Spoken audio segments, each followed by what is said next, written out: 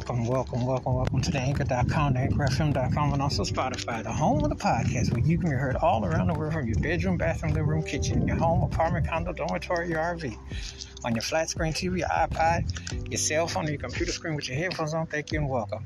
If you happen to be in the drive-through curbside service parking lot with a mask on, back to school, back to work, on vacation, wherever you are, please be careful and safe and glad to have you.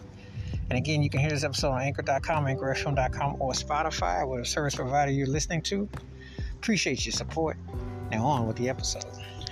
In this episode, I'm going to talk about a very talented musical family. And no, not the one you're obviously thinking of, though the similarities and the comparisons were almost inevitable, But this family was a little bit different, too, in that they were able to... One of the members of the family was writing and playing. Unlike the main family you think of, this family actually got to write and perform on the records. And this particular song was a social conscious message song. I am talking about the Sylvers, and I am talking about Fool's Paradise. And Leon Sylvers wrote and played bass on it. When you hear that groove, that is one of them hidden cuts that you can feel the soul, you feel the reality. And so much often than not, when you think about the Sylvers, the fun bubblegum pop flavor songs were the dominant source. However, if you go back and listen to some of their tighter jams and some of their album cuts, there wasn't no factory bubblegum. They was the truth.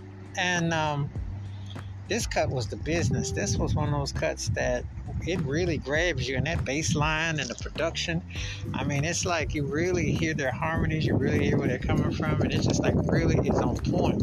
And I can't even begin enough to say about how talented their harmonies are. And one of the baddest family groups ever. Vocals, stylings, delivery, tone.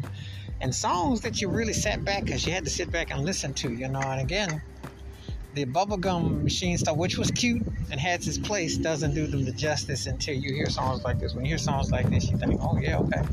They really had some depth in it. And this is a really deep cut. This is one of those cuts that, because they came out in the 70s, and I'm going to tell anybody with two good pair of ears, we talk R&B and soul, nothing is touching the 70s. I'm sorry, because there is so much depth and so much warmth and feeling.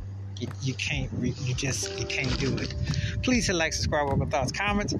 Wash your hands, keep your mind clear, watch out for nothing. Please give me your thoughts and takes on the Sylvers, Fool's Paradise, and where you stand on the Sylvers. I think the Sylvers are one of the most important family acts ever, one of the greatest family musical acts ever. Keep it funky, keep on the one. Please be safe and careful out there. If you're not heard the Sylvers, Fool's Paradise, please do, and let me know your thoughts. You can hear this episode on Anchor.com, AnchorFM.com, or Spotify.